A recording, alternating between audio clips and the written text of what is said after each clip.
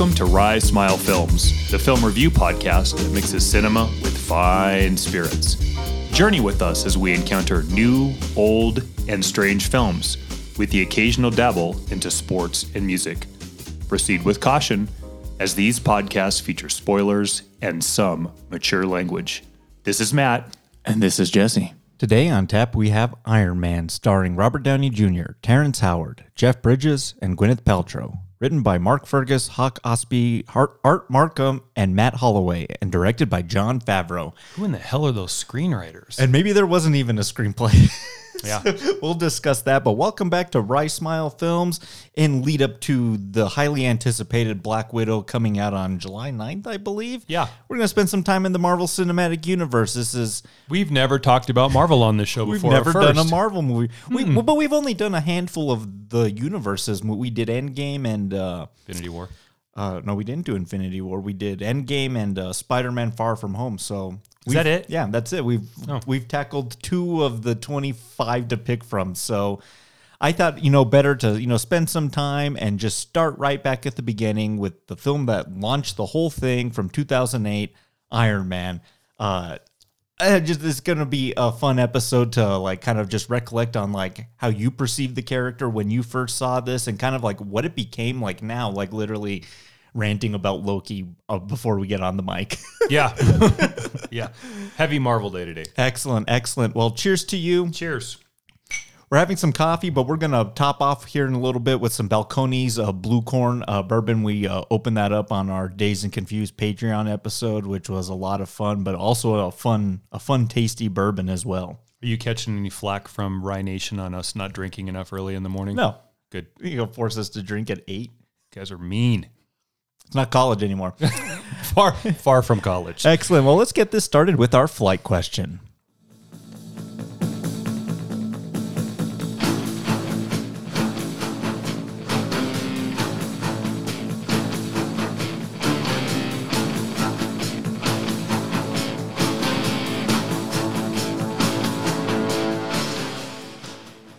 Excellent. So 2008's Iron Man is a bit of a resurgence, probably a better word to say that, resurrection of sorts for our titular star, Robert Downey Jr., who had his own share of legal and drug issues and in and out of rehab. And he finally around 03, 04, got clean, got serious about acting again. And through Kiss Kiss Bang Bang, Zodiac, he kind of found his way back, and his road to get to this role is so interesting. But what a talented actor, not just in this role, which he was born to play. I think even Stan Lee said you were born to play Tony Stark, Robert. What an illustrious career he's had, all the way from the back to school days to all the stuff he did in the 9 Natural Born Killers. Weird Science. So my flight to you is your top 3 favorite Robert Downey Jr. Roles. So why don't we start at number 3? Number 3 is one of the things I like about Robert Downey Jr. is the versatility that he's able to pull off. It seems to be fairly effortlessly, and some of the courageous or brave roles that he takes. If you take Tony Stark, and we're not going to let ourselves choose Tony Stark today, but this would for sure be on the list. He'd probably be number 1. Yeah. Even that had a bit of risk to it. We can go back to Chaplin, and although that's a staple of Hollywood legacy, that movie is a little art housey and a bit odd as well. So that's actually where I'm going to start with number 3. The character is Lionel Sweeney, and the film is called Fur. It's 06. I believe it's right after he was removed from Ally McBeal and then through rehab and then back again. It's right around that Kiss Kiss Bang Bang time. You ever seen Fur? I remember you talking about that one. I haven't. Is it Nicole Kidman? Yeah. Yeah. There's a strange cask somewhere out there that involves fur and birth. I don't know what the third one would be. Okay. I'm not sure what that would be. But anyway, in this film, Nicole Kidman plays a very famous photographer, and he is a guy that essentially looks like a werewolf. Now, he's not a werewolf. He's just very hairy. And in the process of her shooting him, they begin this really kind of slow and arduous romance. And the culminating event where they finally consummate the relationship starts off with him being shaved and then the two of them ending up in bed together. But what was crazy about that, in a scene that's similar to some of the very off-putting moments in Dusan Machiavelli's Sweet Movie, which you and I have talked about a lot, Yeah. as they're in the sack and the cameras, it's really art house kind of shot. Sure. There's a lot of places where you can tell he's been nicked in the cleaning process of the removal of his hair. It's probably not a multiple watch film, Sure. but a one-time through is really, really interesting. Okay. Excellent. Age of Adeline might be the third film we could add to that cast. Okay. That'd be an interesting cast for Wouldn't sure. it? Yeah. Third for you. Number 3 for me, well, 2008 was a big year for him. I mean, he doubled down twice in this year. And the second role he played, one of my favorites, one of my favorite comedies of all time. You want to talk about also the reconnaissance in this film. It's his role as Kirk Lazarus in Tropic Thunder. Yeah. It's so wrong for so many reasons, but the whole satire of what that film's trying to accomplish exceeds, all the inappropriateness that it involves. He's amazing at it. Some of his lines are like, "Stop following me, you pasty tea bag." Yeah. Yeah. What do you mean, you people? You're like, we're gonna cook us up some collard greens. It's you just like you cringe and you want to laugh and you're not supposed to, but you do anyway. And what a brave, bold role to not only do Tony Stark this year, but to do that with. It's such a smartly written movie. Ben Stiller and Justin Theroux wrote that screenplay, and Tom Cruise in that movie too. Like, we'll do Tropic Thunder one of these days because I put it in a category of it's a movie that's too funny. I laughed the whole time through. Mm-hmm. Funny that Justin Theroux came up in that because he's an odd one, isn't he? Yeah. Some good, some bad, including the sequel to this film, not necessarily He being did write. the good. He did write the sequel. Yeah. Yeah, that's a great film. Good choice. And again, to what we said about Robert Downey Jr., that's just not your stock model comedy. And he tackles a pretty controversial part and does it all in, no excuses, and kills it. Matter of fact, nominated for Best Supporting Actor for that role. And Tom Cruise, too, if I'm not mistaken. Yeah.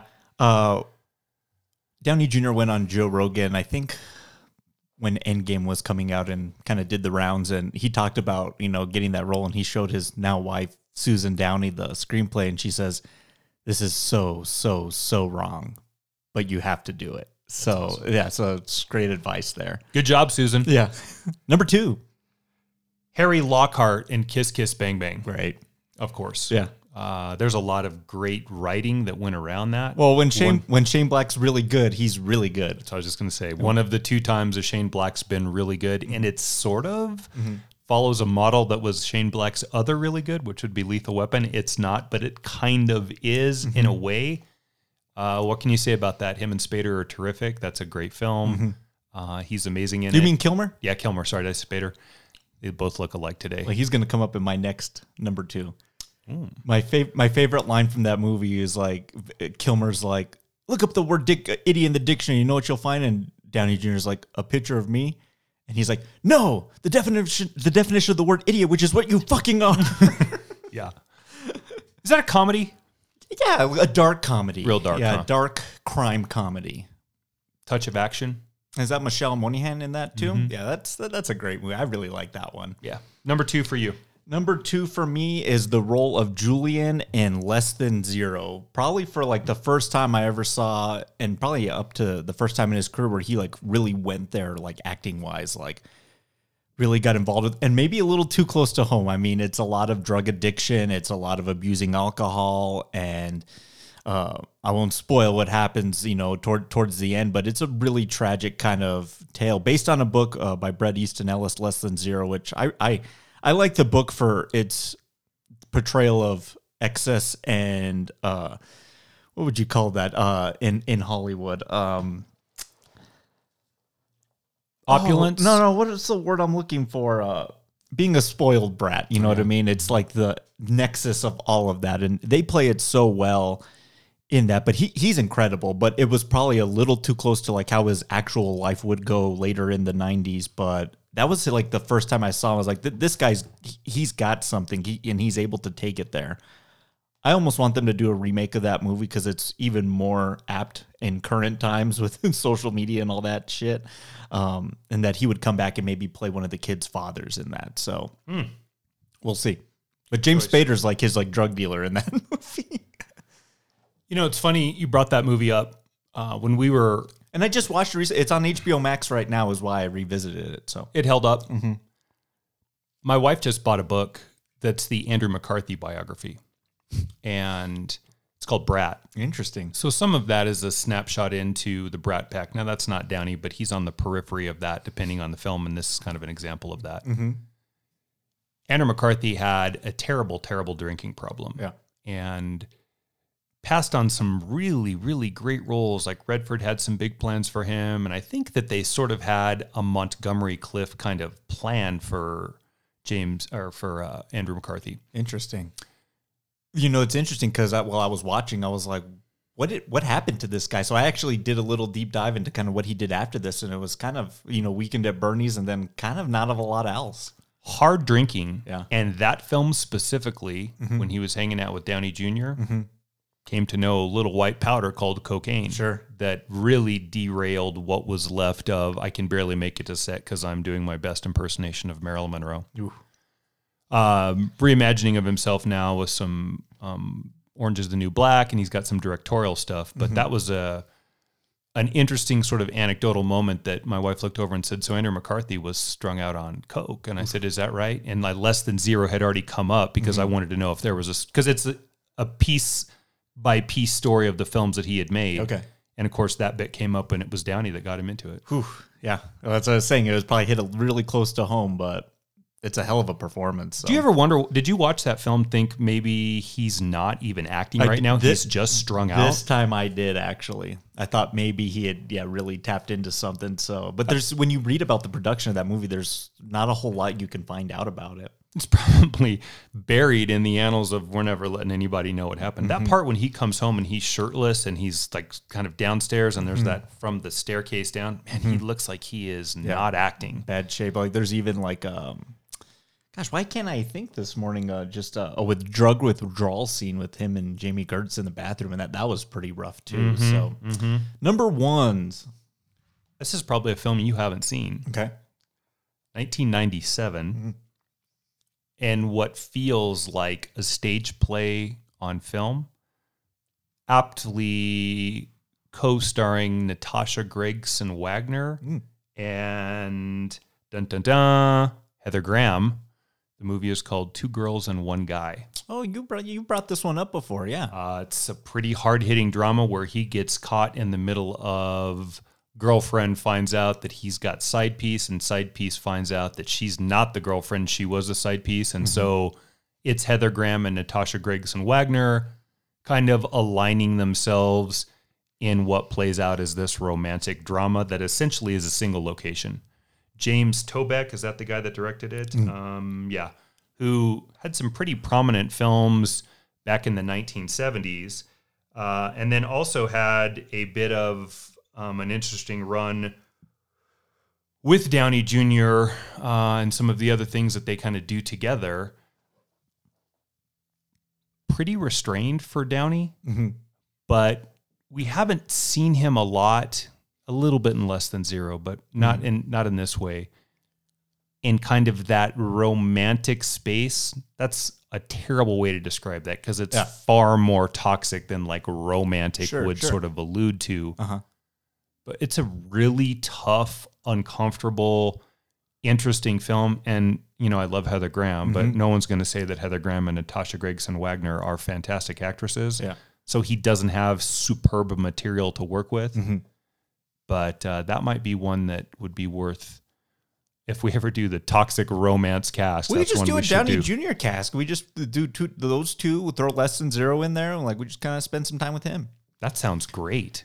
And what people don't know about him is he comes from a film family. His dad was a kind of a prolific, kind of independent, filmmaker in the 60s and 70s, Robert Downey Sr. And so he comes from this kind of film background. So this kind of rise and fall and rise that he did was almost like he's like, well, I gotta kind of bring credence to my family's name as well. You know what I mean? And he's like, I'm gonna finally get serious with it again.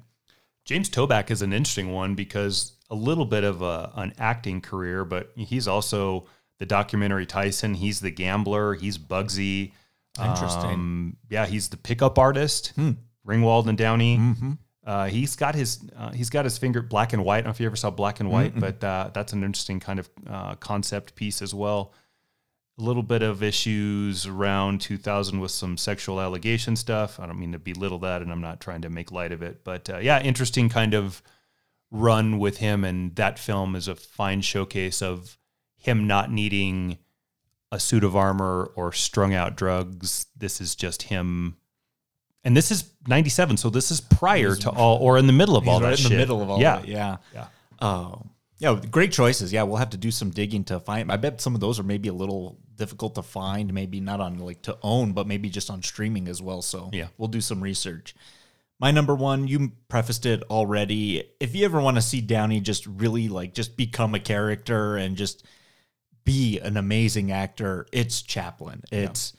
I like stories of, let me preface this, like old Hollywood and that era. And I mean, Charlie Chaplin lived a crazy life himself, but Downey Jr. becomes Charlie Chaplin. Like the Tramp had a specific walk and mannerisms, and you literally think Chaplin is in the biopic that you're watching. This is made by Richard Attenborough, John Hammond from Jurassic Park, FYI, but he's just incredible. And I think it was the first time I had saw him in something that wasn't Iron Man or something else where I was like, this guy can really, really act if if he gets those opportunities to. And I'm glad that his tenure as Iron Man's up, that he could dive into some stuff like this again and really just kind of have some fun with it. So Chaplin's my number one. I'm not a huge biopic person, but that one's pretty great.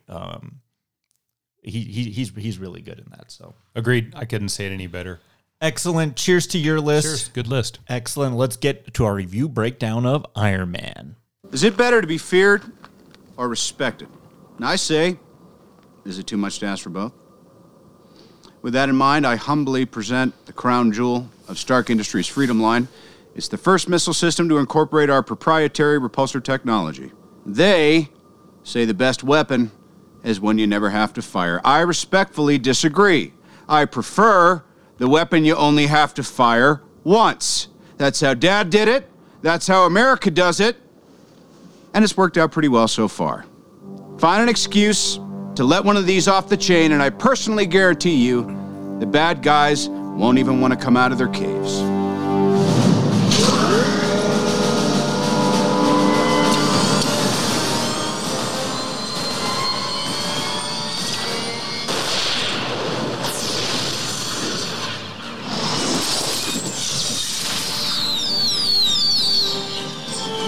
For your consideration, the Jericho.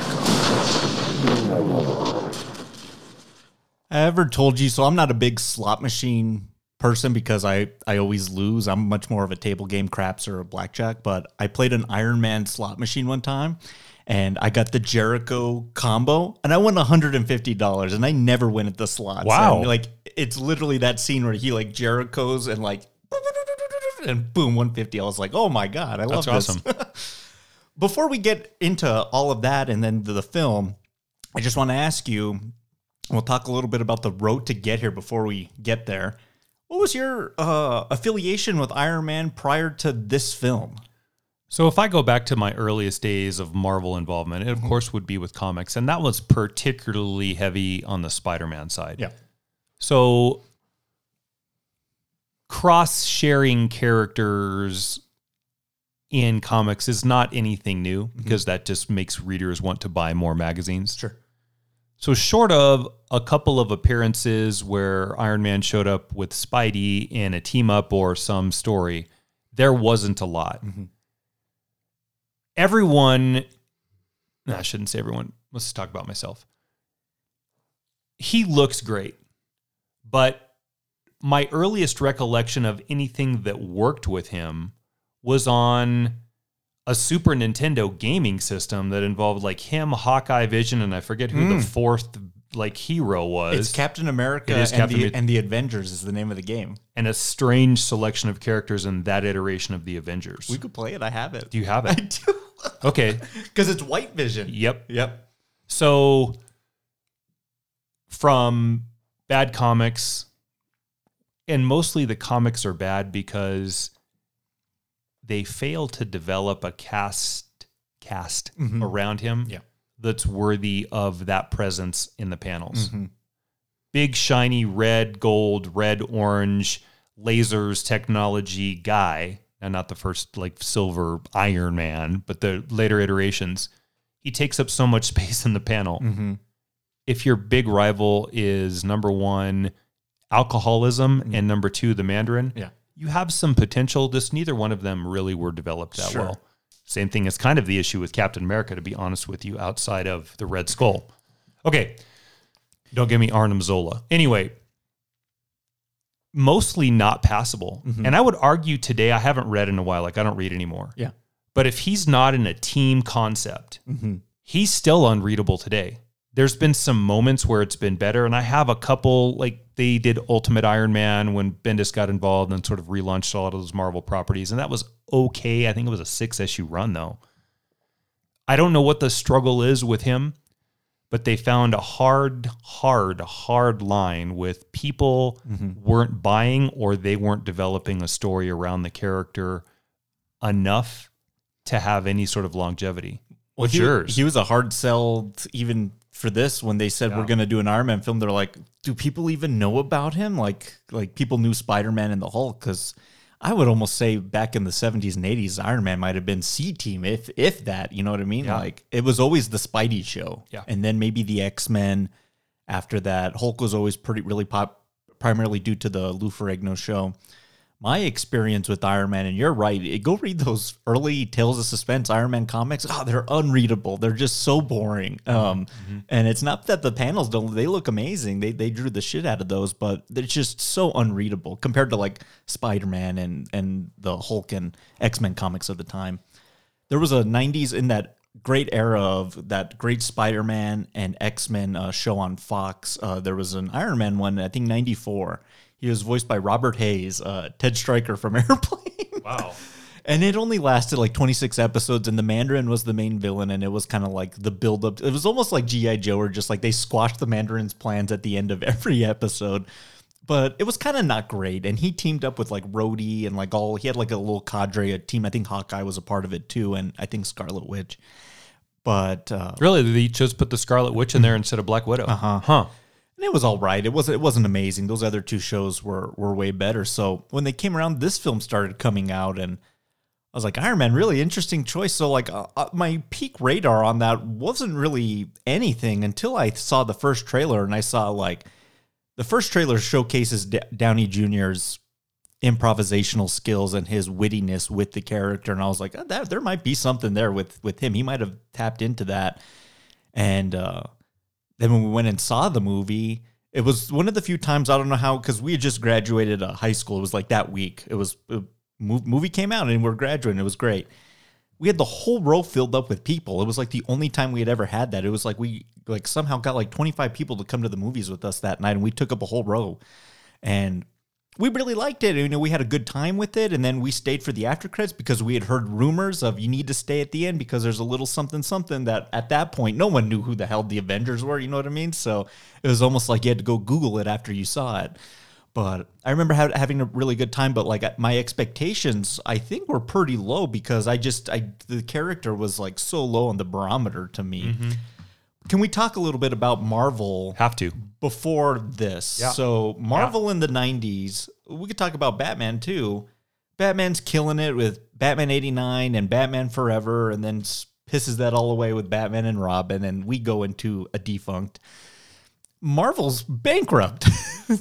And in their bankruptcy, Avi Arad and Marvel Entertainment, who helped get all those shows, those cartoons I mentioned, to the television screen, started selling all these properties because they had no money. So New Line, you get Iron Man. Sony, we're giving you Spider-Man. Fox, you're getting the X-Men and the Fantastic Four. To do something with it because they couldn't do anything with it. So in those great early 2000s days, we saw the potential of what a good superhero-esque story could be with Blade, X-Men, Spider-Man, and they finally really started to come around to where they pulled themselves out of bankruptcy. But you followed them. You had stock in them, right? So my story with them is an interesting one. Yeah. The history of Marvel is filled with as many economic successes as it is failures. Before Marvel's Marvel, it's Timely Comics. the earliest versions of Marvel's success involve Timely Comics going under and the failures with Captain America. So Captain America is really an old character. You're talking about Hitler punching Captain America. That. Yeah. And so once World War II ends and we don't have the impending threat of Nazis around every corner, Captain America became pretty wildly unpopular, and that series has been canceled actually a couple of times. When Timely Comics reimagines itself and Marvel is born, then Stan Lee's final parting shot before he's ready to go off and do something else as a failed screenwriter, as a matter of fact, failed novelist, failed screenwriter, Stan Lee found his feet in comics, was Amazing Fantasy #1, which of course is Spider-Man. And that almost didn't get written. Had it not been for his wife saying, you got one last issue, why don't you just finally write what you want instead of some sloppy, hackneyed, thing that Timely's making, and so Spider-Man is born. Okay. It's real easy to see in Marvel's legacy how much affection Stan Lee had for that character, because in the early days, that character is developed about as good as any they've done, X-Men excluded. I'm getting to a point here on this. Sure. As successful as that ends up being, which is wildly successful, that's also troubled by a failed business arrangement inside Marvel, and it's Lee and Ditko. That was not a separation by creative differences. I'm going to tell everybody something, and I love the man. He's in a huge role in my life. Stan Lee is one shrewd motherfucking businessman. Yes. He really is. Yeah. Will border on theft of property to me or you got to go. And that's the split between him and Ditko. Well, even Jack Kirby later down the line, too, he would go and bat for DC. Yeah. He presents a persona that is what he is, and he's lovable and all of those things. But there's another part of Stan Lee. He's not proud about it. And in the book, the History of Marvel that I read, he admits, I had to make some tough decisions, and that's not unlike most people that own a business. And so, he's not different, but if you look at the cute guy that's the old man that shows up from time to time in cameo in these movies, man, it's a long, long way from some of the stories. Okay, so somehow we're getting to Iron Man, and I kind of even forgot what the question was. Oh, where was Marvel? Yeah. Okay. Take your time. This is great. Spider-Man, in my earliest Saturday morning viewing experiences, was the reruns of Watch Out, Here Comes the Spider-Man, to in syndication, that versus new property Spider-Man and His Amazing Friends. That's like 2, 3, 4, somewhere around there. And then a little bit later on, that amazing X-Men cartoon that ran on Fox. So good. Yeah. So good. Maybe the best. Oh, yeah. Ever. Yeah.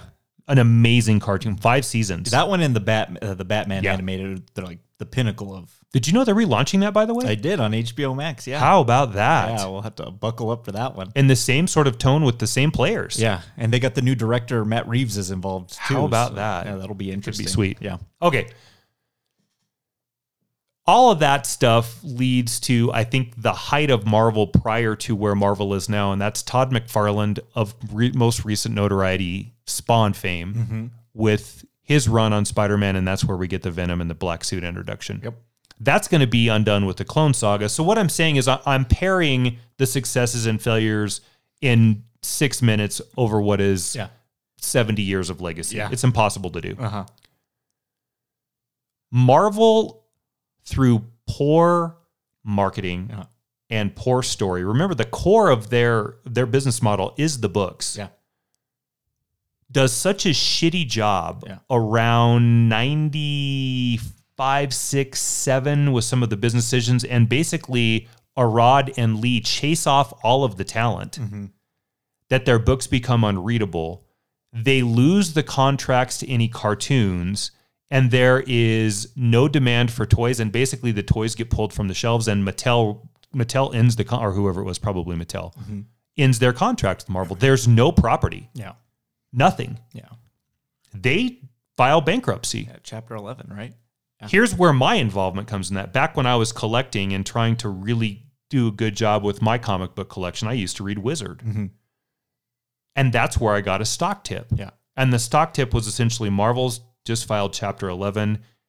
They plan on reimagining the business, and they plan on relaunching it back into cinema. Now, we had been clamoring, we as Marvel Universe proper, for a Marvel film. Like, here's Batman, just do that. Yeah, just figure The reason that didn't happen is Avi Ard is such a jackass. He won't give the properties over because he's afraid they're going to change the title roles and screw up the story. Yeah. Oh, my God. And this goes back to the James Cameron Spider-Man issue too, right? Mm-hmm. Defunct. Yep. The parachute that they give with a character that literally no one cared about Blade. was Blade. Yeah. Well, we're bankrupt. I guess you can do whatever you want to do with Blade. We can't have Ghost Rider. No, that's too popular. You can have Blade. Yeah. We are talking bottom of the barrel. Vampire hunting in the Marvel Universe. I mean, what? Yeah. Wesley Snipes comes in and they kill that film. What they did early on there was like focus on making just good movies, just like good like one-offs, because then X-Men was next, and that was like, left something to be desired, but you kind of got it. And then Spider-Man was the one that really just changed the game. Like it was huge. It was really true to the character, in my opinion. Really well liked for the most part. Biggest opening weekend of all time up to that point. So everyone was like, well, what do we do next? What do we have access to? When I got in at Marvel, I got in at 99 cents a share. Okay. And I bought 100 shares. Nice. What the hell? Yeah. From a stock tip in Marvel, I had a few other things. I had Target, I had Dave & Buster's, I had Nvidia back then too. Oh, nice. Which was terrible. It's awesome now, but so as much as this is the great success of Matt's stock prowess and Rice Smile Films, it's not, because there's those other three all lost. I moved that after it split 2-1 at $28 a share. The last time I checked, it hit in the 60s.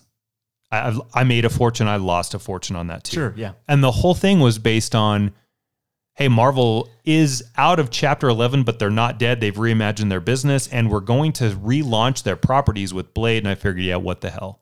So here's there we go. Yeah, here's how it went down. So, Avi Arad, he's like now him and they established Marvel Studios. It was a division of Marvel Entertainment. And we're like, okay, we're going to start making our own movies. They took out a loan for $525 million with the goal to make 10 movies over the span of 8 years. And when they started out to do this is who they had access to. Ant-Man, Black Panther, Captain America, Cloak and Dagger, Doctor Strange, Hawkeye, Nick Fury, Power Pack.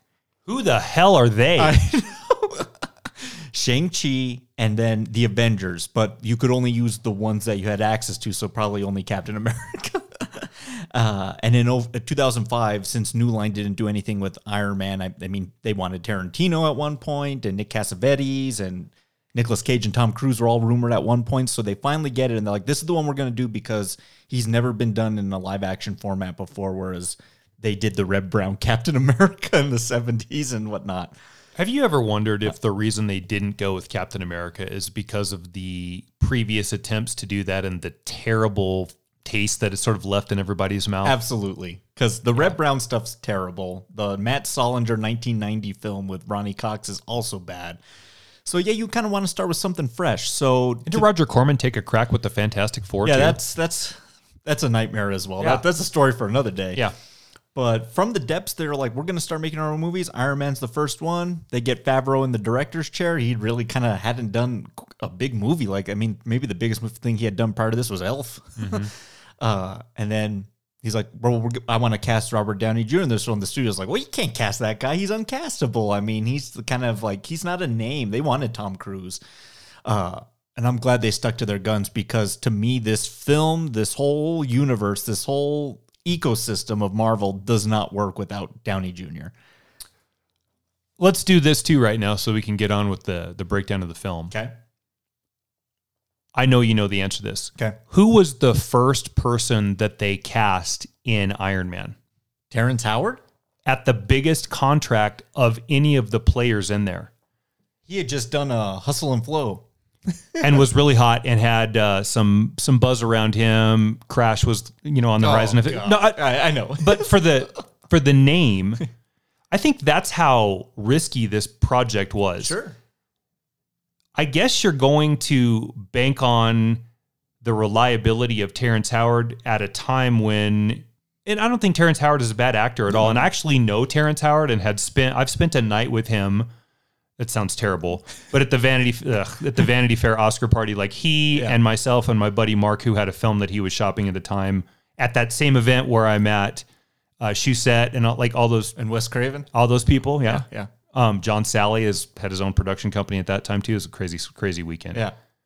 He's a good dude. You know, I was watching it this time and I was like, I kind of maybe wished he had like kept up with it. You know what I mean? With this character. So here's where the story takes an interesting turn with him. Like clearly Downey's star is going to outshine his, but he's ahead of him or even Gwyneth Paltrow. Now, I'm not going to make the case for Gwyneth Paltrow on this show ever, but she can take her candle line and, ugh, gross. And if you all don't know what I'm talking about, I'm not saying it because it's gross, but you should look into it. Yeah. She has an interesting line of scented candles. Yeah. All right. His performance in this film came into question for part 2 as not adequately pulling the character off the way they wanted. That's bullshit. Yeah. Upon this viewing, do you find him to be inadequate? No, yeah, I thought he was pretty good. Here's the real story. Yeah. Yeah. The second time around, and you would probably do the same thing. Everybody out there in Rye Nation, if your boss came up to you and said, we're renegotiating your contract for the next year, we'd like you back, but at a 50 to 80% pay cut. Every single one of you, I hope, would walk. Yeah. Terrence Howard, who's still pretty powerful and a megastar at that time, made the same choice. Now, they spun it as it was performance issues or they didn't like the depiction of the character on the screen. Yeah. Bull. Yeah. Bull. Well, Downey got paid $500,000 for this film, so you kind of see just like how That's how much again? $500,000. That's peanuts. Yeah, Terrence Howard made more on this film, but like it's Downey's show. Let's start at the beginning because for Iron Man Origins back, it's circa 1963 when that came out. So his origin takes place in Vietnam. So very apt to that the 08 version takes place with like the version of like the Al Qaeda and the Taliban, you know what I mean? Yeah. And it's the 10 rings. Yep. Oh, is that right? It is, yeah. You saw the logo with like the circles and the swords. Like You're the right. banner, yeah. So that's the Mandarin kind of thing. So Very smart. yeah, maybe we'll tie back to that in Shang-Chi. Jesse, really? Yeah. Okay, so I want you to keep going. Don't forget Mature. Yeah. That's the genius of this early part of Marvel. Favreau in that chair is able to weave in just enough of that stuff Where it's not distracting. to lay a larger continuity. Now, that's not really going to play out because we can talk about Ben Kingsley as a Mandarin, and that's garbage. Yeah. It didn't work. Will be better, I hope, the next time around with Shang-Chi. Sure. I did not know that. Yeah, so that's the cell that like abducts him here. No shit. Yeah. Okay, great. Good catch. All right. I How think about this is a terrific opening because it shows the wittiness of Downey with like his banter with these soldiers in the car and wanting to take a picture. I love his delivery of, is it true you went 12 for 12 with the Maxim cover models? That is a great question. March and I had a scheduling issue, but fortunately the December issue was twins. So like you just you get the guy in like one piece of dialogue. And then when shit hits the fan, he's like, what do I do? He panic. Like for a man who spent his whole life in weapons manufacturing, when things really go awry, he doesn't know what to do. Like he's like, get me out of here, evac me. And then that shot of when the missile hits and he's like, my name, my company, and blasts him back. Tony Stark's in for a rude awakening with how he did. And I like that the film kind of takes almost like a pseudo Batman Begins approach. And let's go meet the Tony Stark prior. Because the guy's a dick. He's an asshole. He's arrogant. He's egotistical. And maybe that's why, we've had conversations about Captain America and his Superman-esque-ness, just good nature. I like my characters with a bit of an edge. And that's why I've always gravitated towards Stark in this universe, because he is so... not squeaky clean. He's not squeaky clean. And this opening, like I forgot this casino bit, and they do a great montage. You want to know how to economically use time in your film. They do like a Time like magazine montage of like Rolling Stone. Yeah, and he like built a computer with Bill Gates, and to show like the rise without having to show it. You know what I mean? Yep. A really efficient filmmaking. But what do you kind of think of this opening, our introduction to the character? I love it. Yeah. Okay, I'm going to tell you something. Okay. I almost didn't rewatch this film. I've seen this film like 15 times, but it's been about 5-6 years since I've really seen it. I'm so glad I did it because I picked up on so much more now. I've had issues with the rollout of Ultron a lot. Me too. But the part of Ultron that really did work in Age of Ultron, Avengers Age of Ultron, is laid forth in this. After Stark is blown to Kingdom Come by his own weapons, we get a really important moment. And it happens a lot in cinema, and I always look for it. If someone gets rained on, or if they are lost at sea, or if they succumb to the forces of Mother Nature, and I don't mean in those kind of man versus nature films that you know I love so much. Your favorite genre. Oftentimes it signals a rebirth. Yeah. My favorite moment in that of all times is in Splendor in the Grass, and it's the Deanie Loomis in the bathtub scene. Yeah. Talk about a melodramatic film, but nonetheless, she comes out as a good little girl, as like a naked Christ virginal psychopath. All right. Boom, blown back. And then out cold, awakened to the 10 rings on the table, and some Shantate would be a upgrade to where we are here. Absolutely. A cave. Yeah. But what happens is you start to see this monumental shift in Stark that goes from aggressive weapons maker for destruction to aggressive militaristic protector of, shall I say, mankind, for lack of a better term. Sure. Yeah. And that's why the Skynet type piece of Ultron, not Skynet, that's built is so important in that film, in whatever tiny space it works. It's not a lot, but a little bit, because it's set up really well here. And so your question is, how do I like the origin? Honestly, it might be top 3. I know the Batman and Spider-Man are worn out, but those might be 1 and 2. This is probably number 3. Maybe on film, because this is a bit of a departure from like the origins because then we find out, this was a hit job from Obadiah Stane, which I ended up really liking this viewing. Yeah, me I too. really ended up liking the Jeff Bridges character a lot. Yeah. Maybe That's because such a great name. Maybe because it's just so refreshing to have a villain that's just like in it to get the company, and he's not trying to take over the world. Yeah. Right. Simple goals. But I was really drawn towards that scene when he's talking to the reporter Christine, and she's pressing him on, they call you the Da Vinci of your time. Ridiculous. I don't paint. What about your other nickname, the Merchant of Death? That's not bad. And he's folksy and kind of a smart ass about it. But when she starts pressing him about his intention and the weapons he makes, He just seduces her. Well, no, he does. But he takes his glasses off and he gets really serious for a second. So that's enough to show he cares about what he does for a living. This whole playboy affect is part of it. But when he gets down to brass tacks, and we see it in this cave scene, how much of a genius he really is, he really does care about what he does. It's not just all for show. And I thought that was an interesting little touch too. How much of that do you think is Downey off the cuff, and how much of that do you think is scripted? It's probably 80% him. Rumor is that there's very little of this movie that's actually scripted, despite the 15 screenwriters that you rattled off. Exactly. Interesting, because I wonder if on prep to this movie, which might have been therapeutic in a way too, right? How much time Downey spent in the pages of Iron Man, because that shit's unreadable. But it's also, as much as less than zero is autobiographical to a certain degree. Man, this kind of is also, if you want to be honest about it, Stark's a hard drinking, fast loving, wisecracking, hard boiled motherfucker. Yeah. And Downey is able to really kind of play that off. And I don't know if I'd say he is all of those things in his real life, because I don't know any better, but I know he's a couple of those things for sure. He nails it, man. Absolutely. So you take all that, the playboy visage, and strip it all down, and we get into the cave now. And this is another reason why I've always kind of revolved around him a little bit more than Cap or Thor, born from royalty. He's a god. Cap he's been given super soldier serum.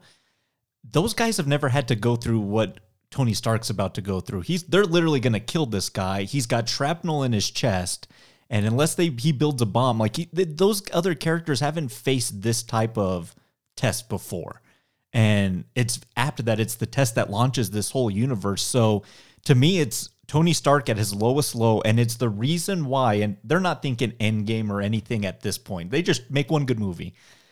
But I can really buy later his arc as it progresses through this whole series, why he's always willing to make the sacrifice play, take the bomb to space, take the Ultron, the Sokovia falling. He's like the one guy that's going to blow it up. The final stand with Thanos on the Titan. He's always willing to go there because he has been there. It's this scene, right? This scene is so important. You're right. Yeah. It is.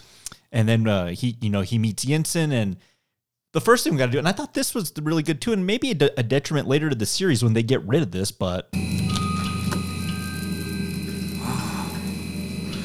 That doesn't look like a Jericho missile. That's because it's a miniaturized arc reactor. I got a big one powering my factory at home. Should keep the shrapnel out of my heart.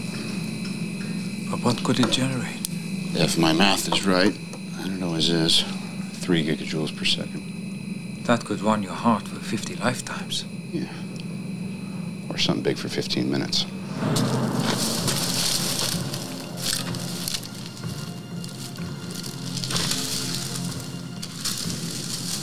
This is our ticket out of here.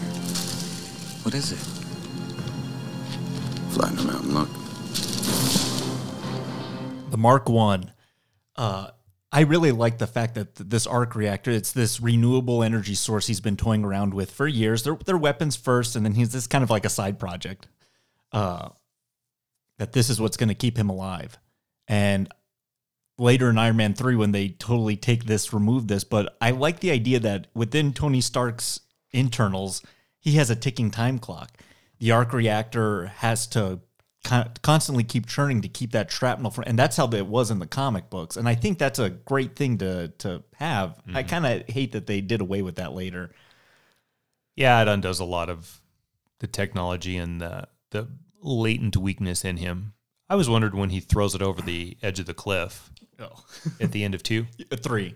The end of 3. Well, you and I were done beyond that point. Which we thrown ourselves over the edge of the cliff, right? Yes.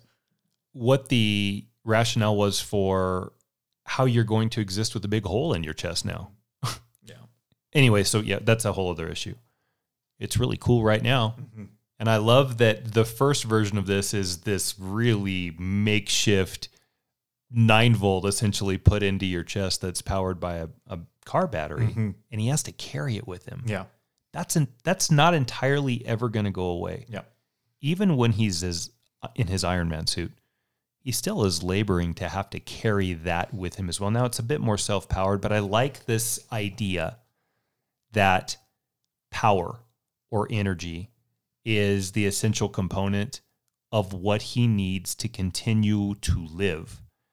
And we see that played out a lot through the Iron Man series when the suit runs out of juice and he's falling back to Earth, or even in this moment right here when he says, my heart for 50 lifetimes or something really big for 15 minutes. You see? It's so smart. And he's already making the change to not be as self-centered. Right. Because right now it's all about survival. In order for me to even have that 50 lifetimes, I have to get out of this cave. I can't do that unless I build something to power that. And in 15 minutes. Yeah. For 15 minutes. Yeah. So I got a time. Everything's like, there's like a whole time component to this. Credit to Stan Winston. I think this was the last film he worked on before he passed. They built a lot of these suits, the Mark I, the Mark II, the Mark III. They look incredible in this thing. This first one, like this is like a fully functioning like piece of equipment. Yeah. But yeah, the 10 rings, they want him to build the Jericho, and he's like, I ain't building your weapon, but I'll make you think I am, but I'm really going to build my ticket out of here. And, Jensen tells him a lot of things. Maybe this is kind of an untalked about character in this universe, because he even said something later too about, when I get out of here, I'm going to go see my family. And when he's blasted with bullets, he's like, my family is dead. I am going to go see them. And he's like, and he says, they're talking about family. And he's like, you don't have, wife or children. He's like, no, I don't. And he says, the man who has everything and yet nothing at all. That speaks volumes, because then later down the line, it becomes everything Stark revolves his whole life around, which is in the end game, which is the wife and the family dynamic. In all of the latter iterations of Iron Man, do you ever want him to reference back to Jensen? I think so, yeah. It's a bit of just not a huge one. Not a huge He one. needs to harken back to something a friend of mine told me one time was This. yeah. But this is a great action sequence. Sure. Him busting out of this cave and he's just making waste with the 10 Rings guys and gets his ticket out of here. Yeah, really, when I first saw this, I was really on board at this point. Downey had already sold me on the performance he was doing. And then just to kind of see, like, part of the trick was, how do we do the Iron Man suit in action? And you want to start it out slow. You want to build up to the final reveal, which is, you know, the red and gold suit that we all know now. But we got to see the infancy, and like it's like breaking down. It's like one arm's doing this, this arm gets stuck, and it all falls apart when he gets out of there. But the thing is, he is out finally. Yeah. So he comes back home, and again, just to talk about this arc, this journey that he's going through, it's time to, well, I've seen what these weapons are being used for. Like, they're falling into the wrong hands, these terrorist cells. So I can't be about that. I've seen them just do waste to all these people that I care about. So he does this. See ya. Good to see you. I never got to say goodbye to Dad. I never got to say goodbye to my father.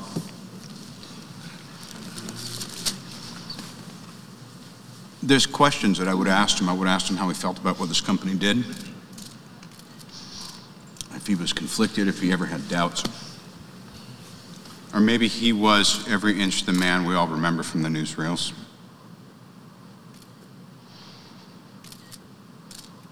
I saw young Americans killed by the very weapons I created to defend them and protect them.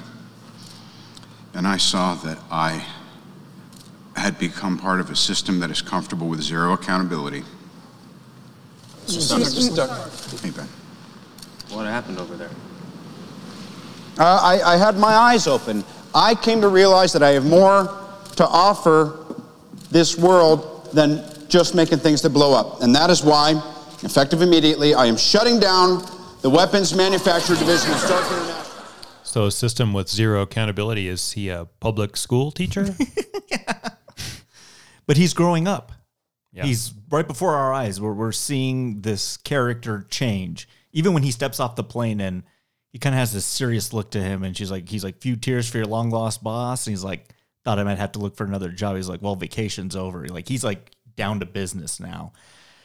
I think this is great. I mean, to kind of show, and he's always been the guy that's tried to do the right thing. And I think even we mentioned Ultron, like, great idea, just it went awry to his own demise. AI's whatever. Yeah. Like, I think he's always tried to kind of, you know, put the best foot forward and make all the right decisions, and then you kind of have to deal with the consequences of all that. So now here's a weapons company that's not going to make weapons anymore. So this really rubs Obadiah Stane, Jeff Bridges. Man, I'm a huge Jeff Bridges fan. I've always been a fan of him, and like I said, it's great to have a villain here that's his goals aren't like, oh, I'm going to take over the world. You know what I mean? Like, let's get it small. Like, it's just like corporate takeover. Like, that's great. Even that's set up really well when that part that you talked about, that's the montage of Tony growing up and the narrative and the images on the magazines.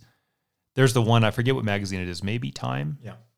But it's Downey, Tony Stark, prominent, and Stane sort of in the background. In the shadows, looking over his shoulder. And Stane is the bridge between dad and son. And now that son is back and ready to take the mantle of head of the company, Stane just goes back to this ancillary piece, and he doesn't want that. No. Who could blame him? What a nice character arc for the bad guy. Yeah. I just want to run this multi-million-dollar company, and this is what butters our bread. And when you get out there in that press conference and you tell everybody we're not making weapons anymore, you're undoing a lifetime of efforts for me that involves how profitable this company is going to be. The first thing Stane says is, do you know what that's going to do to our stock? Yeah. Drop it 40 points. I get it. Yeah. This man has labored effortlessly For to this keep company. this company afloat. Yeah. And now we have Peacemonger showing up. That's not what's going to make this company continue to prosper. Yeah. And there's also in that the undoing of the loyalty piece that Stane has granted Stark Incorporated. I think Stane doesn't have the clearest and cleanest motives think there is a bit of river of debauchery or malevolence going through him. But I can also understand why, because I think part of it is greed, but also loyalty. Mm-hmm. Man, he's really well developed, and Jeff Bridges does a fantastic job. Also at a time when he wasn't the most highly sought after actor either. Now that's going to change. Yeah, he has like a career resurgence at this part too. You get to Crazy Heart and some other things like that. But man, really good bad guy. And then the film takes a decent amount of time here because, like, this is an origin film. We got to, and it's our first time ever really getting familiar with the origins of Iron Man on screen before. So this does feel fresh and refreshing during this initial iteration. But we get to spend some decent time of Stark, and I found this fascinating too because in Iron Man 2 and 3 and then all the Avengers films, he has just like a plethora of suits everywhere that he can just wheel at. And in order to get to that, he has to build the prototype for the first one. You know what I mean? So we actually get to see Stark hard labor each part and component of this suit. The thrusters, the chest piece, the arms. Like, I had forgotten about this part too, and I did some thinking. I was like, well, in order to put it in the computer and have Jarvis build you the next one, you have to build the first one yourself. Very resourceful individual. And we see that later throughout the series when there are no resources. How do you get off of Titan, like, when you've been left with nothing? Like here, like, I just love seeing those scenes of him sprocket and try and change all these things to build this weaponized suit. What do you think of all that? I always love that when the character learns how to use the powers that have been giving them, whether it's practice swinging from rooftop to rooftop, Tobey Maguire, or whether it's working through the street level baddies, Michael Keaton, Christopher Nolan's Batman. Yeah. I love that. It's so much fun to watch. And the creation of the suit is the development of the quote unquote superpower, even though it's not. It's really entertaining. And you know what you're just watching is a man turn a wrench in technology. Yeah. And it's 20 minutes of the film that's really entertaining. It's just delivered masterfully well. I love the 3D image that's rendered of the repulsor that he puts his hand into. Yeah. You can almost feel on that 3D image the weight of what the digital projection is. And of course there isn't, because it's just a digital projection. Yeah. And then you start to get a little bit of a tease or a hint on what we want to see, and that's what's this suit going to look like. And we get kind of a tease with the silver one, don't we? Yeah, exactly. You know what was always one of my and I wanted to ask you this at the beginning here. What was always your favorite Iron Man's? I always loved that silver Centurion armor. I like the silver and red look, and they kind of have that in Iron Man 2 with his suitcase suit. Oh yeah.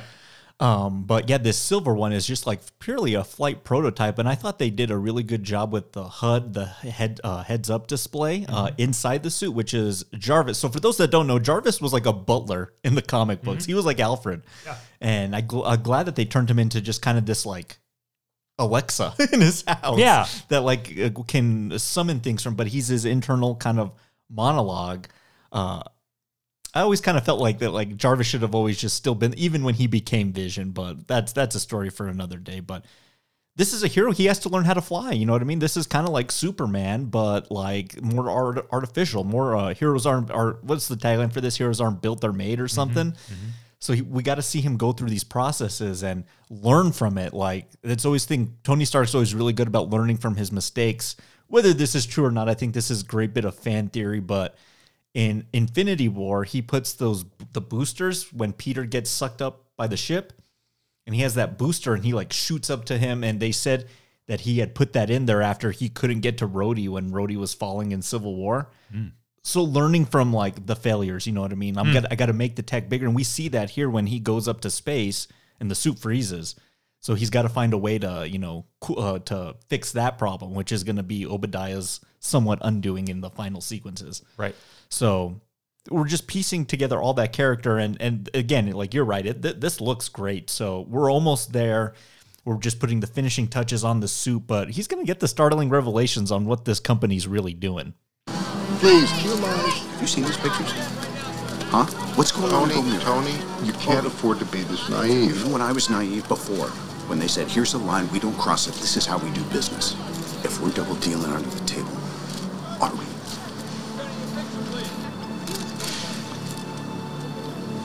Let's take a picture, come on. Picture time. Tony, who do you think locked you out?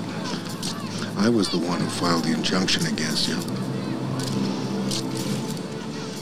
It's the only way I could protect you. So he finds out his company's double dealing, back dealing, black market dealing all these weapons to these terrorist cells of like what he just went through. This has got to super rub him the wrong way. And he's like, oh, well, we're going to make some changes. But first, I got to go deal this. What a perfect first test for me to go test my powers, test this suit out. And I love that he's watching the news and he's still working on the hand. Like he's still got just the finishing touches here. And then we finally get it. And I always remember the teaser trailer for this was the final shot was like him flying. It was this scene where he like breaks the sound barrier. So just kind of give you an idea of that. But one thing that always worked really well for me with Iron Man stuff was you never knew what the repulsors sounded like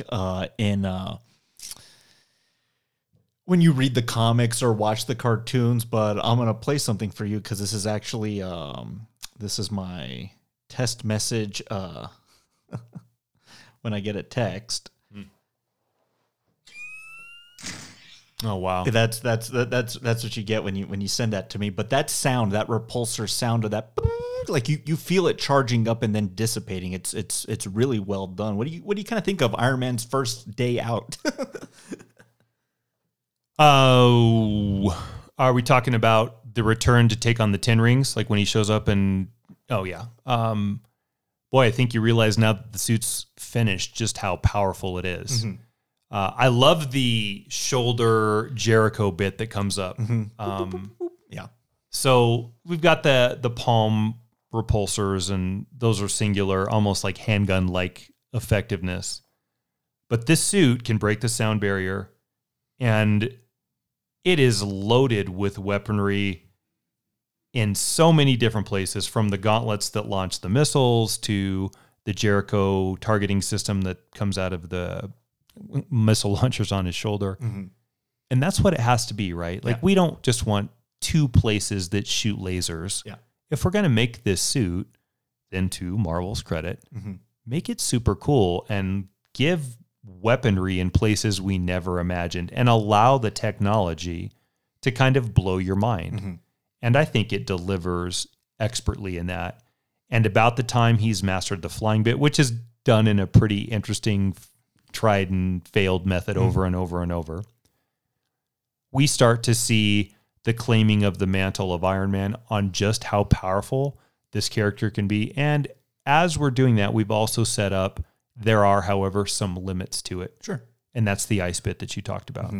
Prior to going and taking on the Ten Rings for the stuff that he was talking to Stain about there, we do see him master flight and see how high he can go into the atmosphere to the point where the suit freezes. Mm-hmm. And then also what happens in a moment of crisis as he's tumbling, free falling back to Earth, how creative he can be in the problem solving with what the suit has. Mm-hmm. And so there needs to be the tech piece, but there also needs to be the manual turn the wrench piece that allows the tech to happen. Yeah. And by the time we get to the destruction of the Ten Rings, in my opinion, both of those things has been handled expertly well. Yeah, me too. And for an action bit, I mean, the series is going to go to do this action under the table, but there's something just so simple about him showing up and he punches one guy and blasts a couple and then does the Jericho shoulder missiles. That's just super effective. And then when he gets hit by the air fire, and then it's like a tank, and he just blasts it with like a rocket, like something so simple, you know what I mean? So yeah, really well done sequence. And then the military's trying to take him down, and so there's a nice kind of chase there with these fighter jets, and he's got to tell Rhodey, he's like, it's me, I'm the guy in the suit, like, don't kill me. So Tony Stark, little by little, is having to let people know what he's really up to. Like, he's got to let Rhodey know, and then early Pepper catches, or I think it's the scene right after this, catches him getting desuited. I think he says, this isn't the worst position you've ever seen me in, let's be honest.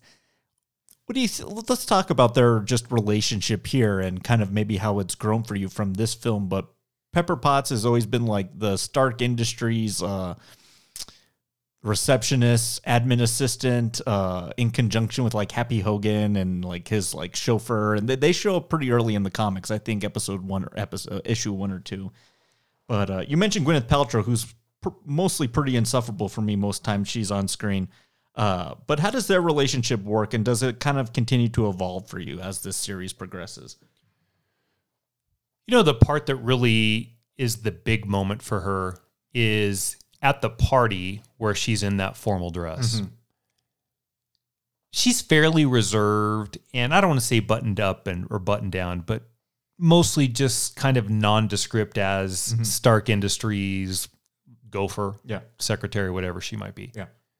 When he goes to that party, which I don't think she or Stain imagine he's going to be at, and we get the reveal of her in the blue dress, for the first time, you kind of do see this inherent beauty in Pepper as they're trying to portray it on screen. For all the things that I don't like about Gwyneth Paltrow also today, she was much more tolerable back in 2008, and she is a nice-looking woman. What I really think is great about it, though, is because she's seen him in so many precarious positions, she's very reluctant to have that moment on the dance floor that leads to the kiss. Yeah. But she's also aware of the attraction she has because she starts talking about everyone's going to see how we are together, and I'm in this ridiculous dress and my armpits are sweaty, and that's because of you, Tony, because I actually really do care about you in more than a boss way, but you're kind of a dog, so I don't want to go here, and now people are going to talk, so that puts more, like she is caught in the middle of a whole lot of different emotions and making her a little more complex. I'm going to tell you, though, I don't know if that plays out to any real fruition in the rest of the character. The best version of Pepper in the Iron Man franchise is right now. Yeah. That rescue and all that, that's bullshit. It gets, especially in Iron Man 3 when she's extremist and she's like on fire and all that nonsense. Yes, exactly. And also that she's the one that gets to give him his final goodbye later at the end of Endgame. It should be Cap. Well, there's a lot of misses in that story. So, but at this point, I'm okay with her, and I think this is a good rendering of an important piece, which is the supporting cast that all of our protagonists need. And what do you plan to do with this information if I bring it back here? Same drill. They've been dealing under the table, and I'm going to stop them. I'm going to find my weapons and destroy them. Tony,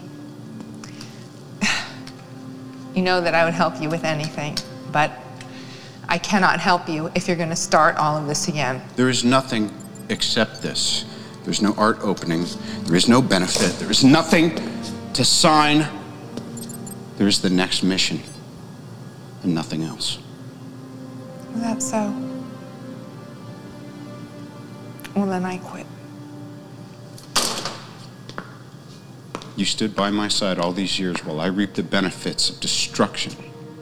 And now that I'm trying to protect the people that I put in harm's way, you're going to walk out?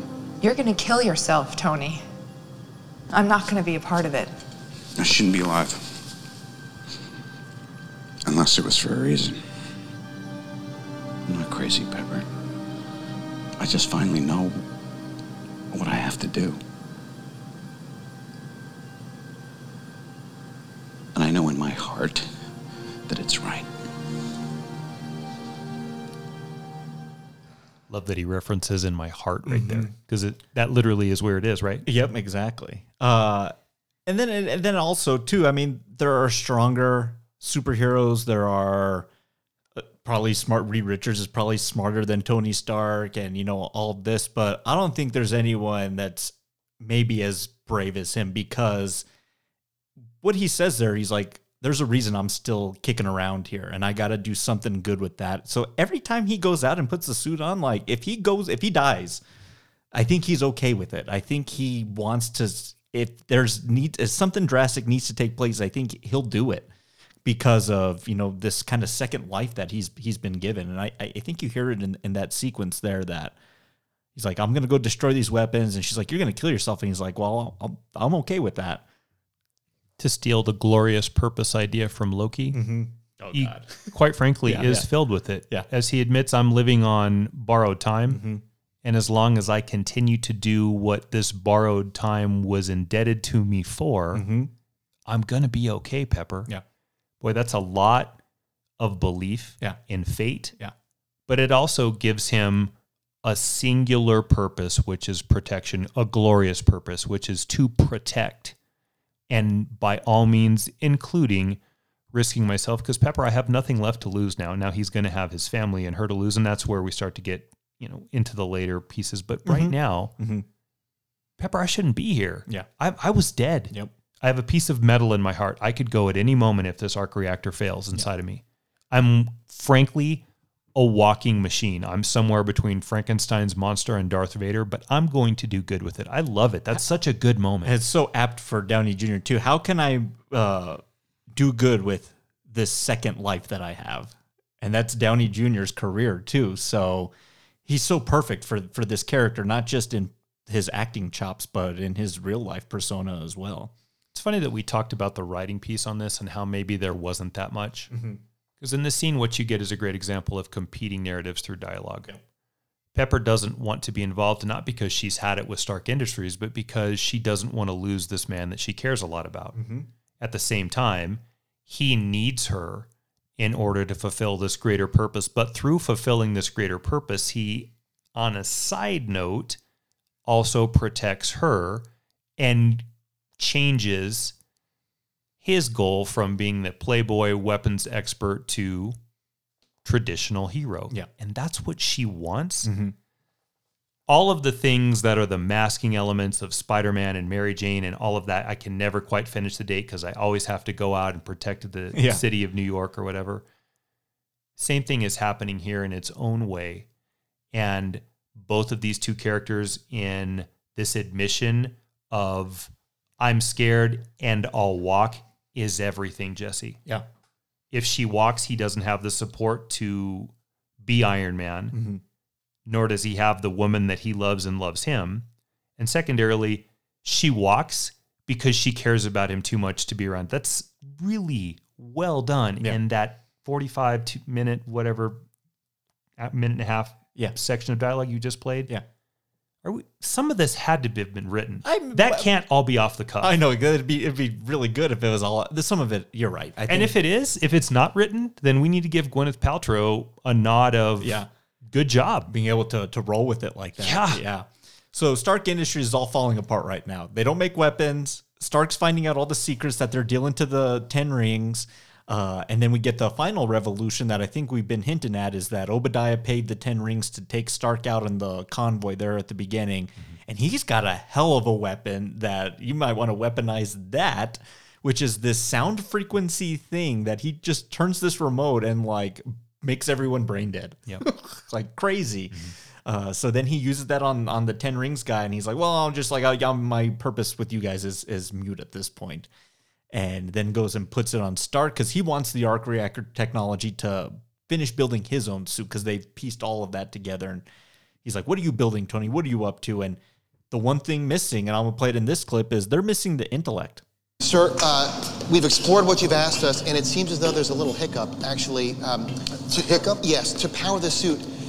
So the technology actually doesn't exist. So it's Wait, the technology. William, here is the technology.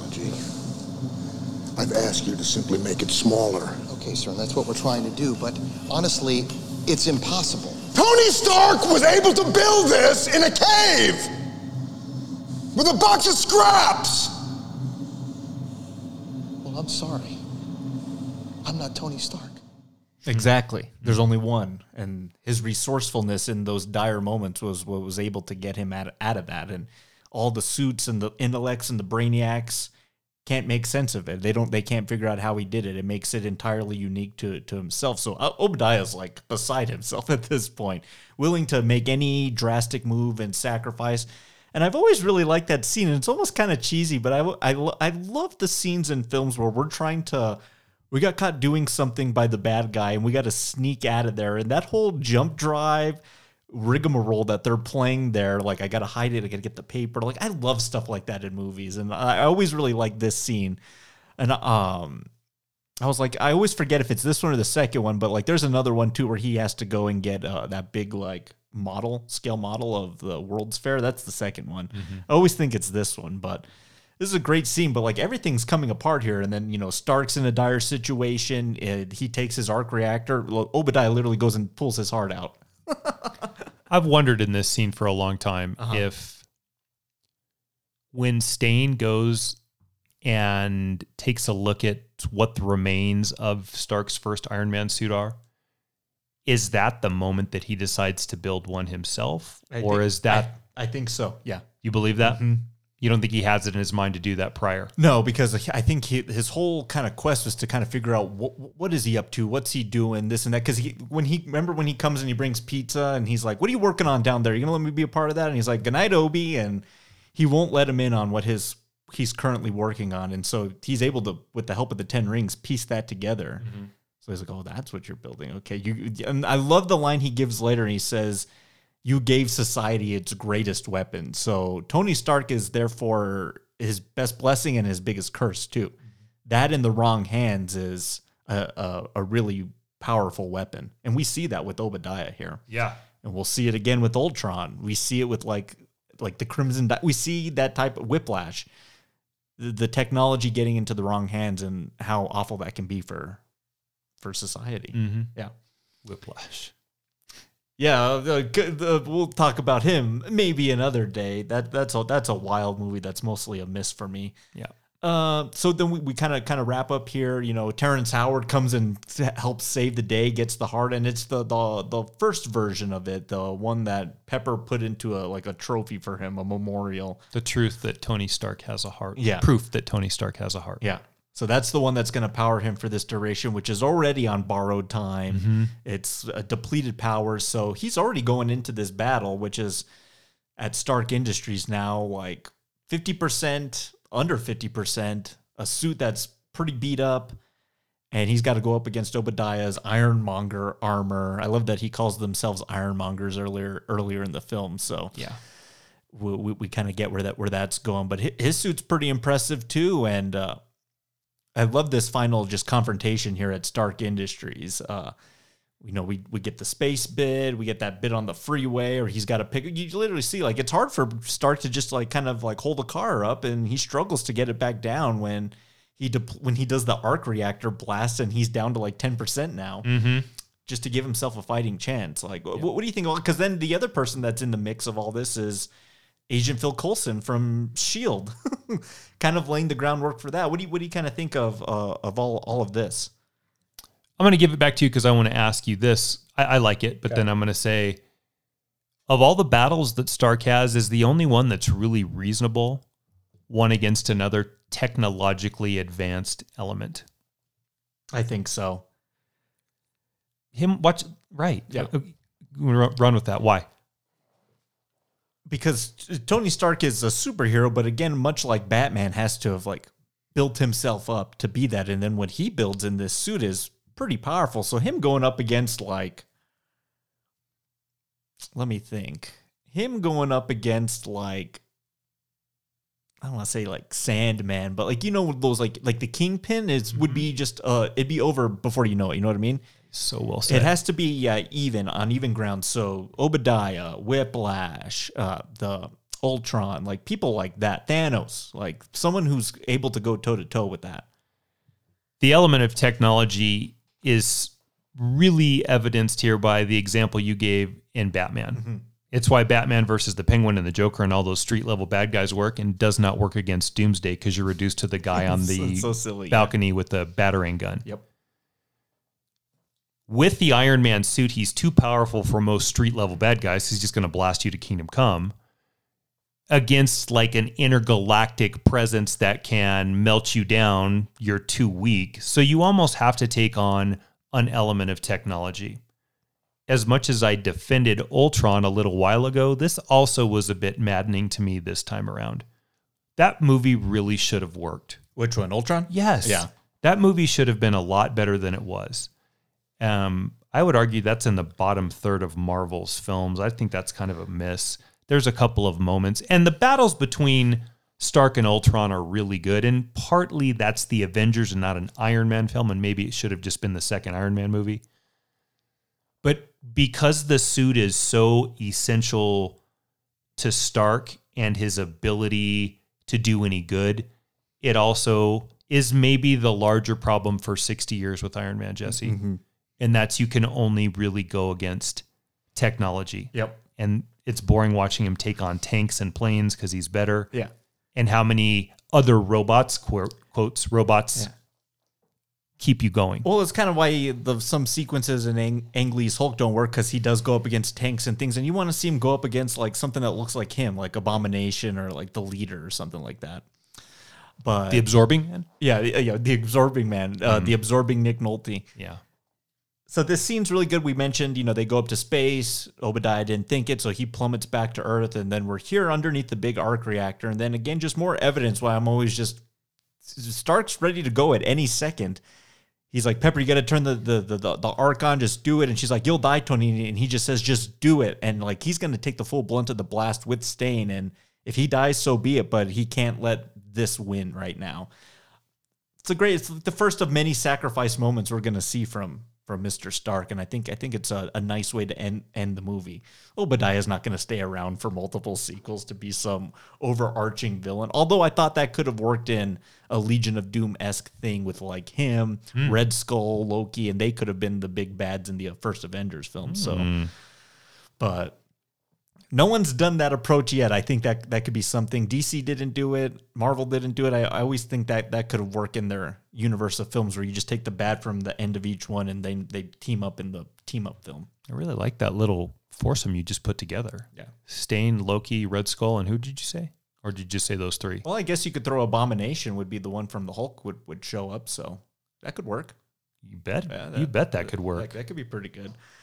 But we wrap up. He's gotta go. He keeps having to do these press conferences to save public face after all these incidents and scandals and things he's getting involved with. And I think this one's really appropriate. And I know for a fact that this is an improvised moment in this film, because I think the way it was supposed to go was he was supposed to allude to other things of Iron Man's my butler or Iron Man's my protector, but like it was improvised and they just kind of went with it. But it really did lay the groundwork, because one of the most irritating things about most superheroes that, secret identities and things like that. And, Batman's got a good one, but like Superman, that one's garbage.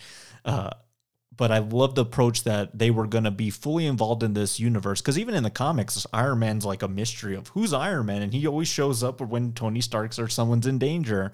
That they take the approach to, I am Iron Man. I am going to reveal to you who I am, because now he's out in the public. He's a public defender now. Mm-hmm. And that's a little bit different than how Iron Man comics how they started out. But it's a lot of room to play with in this universe of we can be aware of who these heroes are. We'll be aware that Steve Rogers is the Captain America. We'll know who Thor is. Like, everyone's identities are kind of out in the open. And it was something that you and I really thought they were going to explore in The Falcon and Winter Soldier, and they just let it go after episode 1. Yeah, exactly. But I think this is a great moment here. It's his final lines, too, in the series as well. So perfect. Yeah, it's a nice capper. So we get the credits, and then prior to this, like, there's very few films that had end credit sequences. I can think of Masters of the Universe when Skeletor, like, winked his eye or something, and there was a sequel that was never going to come because that movie's terrible. Very few end credit like teases at the end of movies. So when we caught wind that you kind of had to stick around, it became the mantra for this entire series. But every movie's really trying to do this now. You know what I mean? DC's trying to do it. You always have to stick around for the final tease. But I'll tell you what, this is the tease of all teases. I am Iron Man. You think you're the only superhero in the world? Mr. Stark, you become part of a bigger universe. You just don't know it yet. Who the hell are you? Nick Fury, director of S.H.I.E.L.D. Oh. I'm here to talk to you about the Avenger Initiative. And everyone was like, I gotta go Google. Still gives me chills even right now. I gotta go Google what that is. It gives me chills. Yeah, it's pretty good. Well, one, we all know who Samuel L. Jackson is, so to see him show up and we're like, okay, that's got to be important, like this character, and if you don't know who Nick Fury is at this point. But I love this idea, and when I first saw it, I knew who the Avengers were. I knew all of this, but you still got chills? Man, yeah. Still going away? I didn't really think, I was like, that's a nice tease. I don't know if they'll ever get there, you know what I mean? I was still kind of like, this film has to prove itself. This series has to prove itself. They got to find a way to make a Captain America movie work. They've been talking about doing that for years.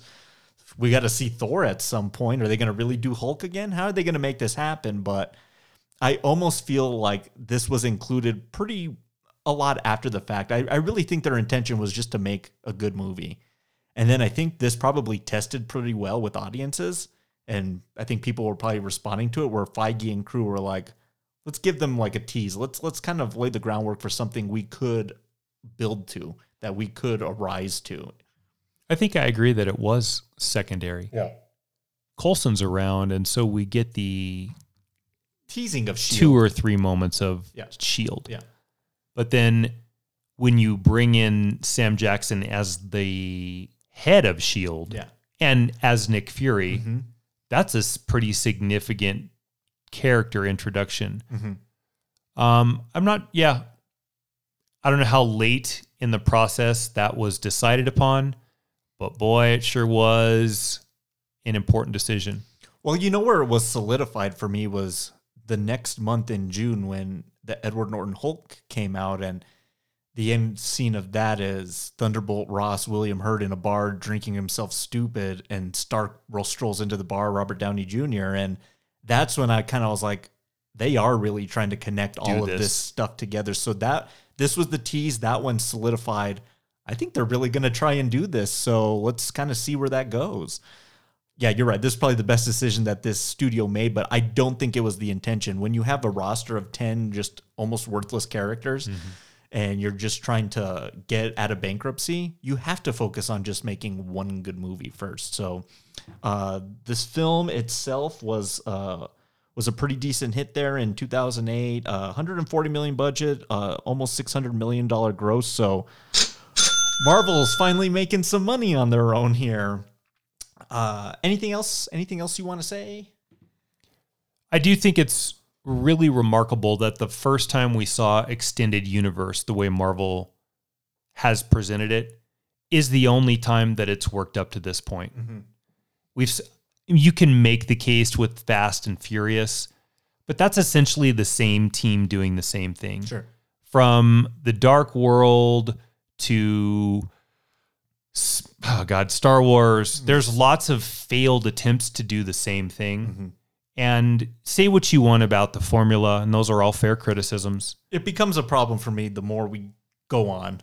And how much you're now expanding just for the purpose of not even telling a story, but just to expand it further. See Loki in about 25 minutes. Yeah. The initial rollout of this in the cinematic world, and it never really was done. There were sequels, but not like this, that's expansive through origin stories and post-credit sequences through 25, not 4, but 5 films moving to an end piece. It is really a cinematic achievement. Yeah, there's no other way to say it. It's super impressive. It is. And I really like that they started out slow and steady. And you know what else, too? If you take, because there's some misses in there. Oh, there's a ton of misses in there. Right. Yeah. The concept is still so strong that it's able to endure the misses and the misfortune and the financial piece that didn't quite work out and still keep it going. If you screw up the first one, this is over. It's The Mummy. Yep. Yeah, if this didn't work, if it wasn't cast the way it was, if the story didn't play out the way it did, if it wasn't as well received as it was, I mean, you have to get people on board with an Iron Man movie. Like, that's the first hurdle. I mean, think about what DC hasn't been able to do. Think about what, as iconic characters as Marvel is, Universal and the monsters are even more so. Yeah. And it's just one attempt after another to not be able to pull off what Marvel has done. That truly... is remarkable. It's an achievement. I don't think we'll ever see something like it again. I think Marvel will eventually peter out at some point, and whether they reboot these characters, and then again, I don't think anyone else could play Tony Stark quite like this, but we'll never see something like this again. It had the perfect foundation to do this too.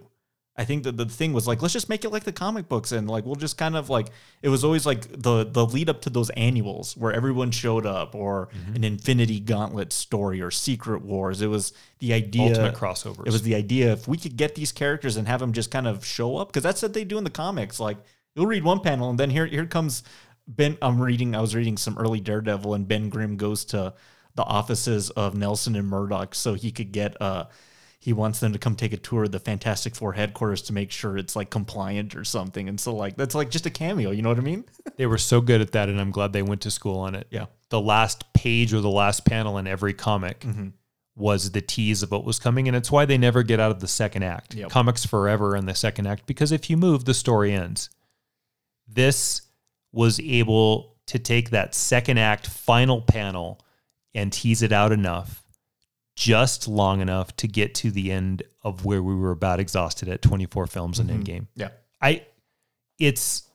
We haven't done this Yeah. to that. Exactly. And to it starting with 2-time drug rehab, $500,000, paycheck, Robert Downey Jr.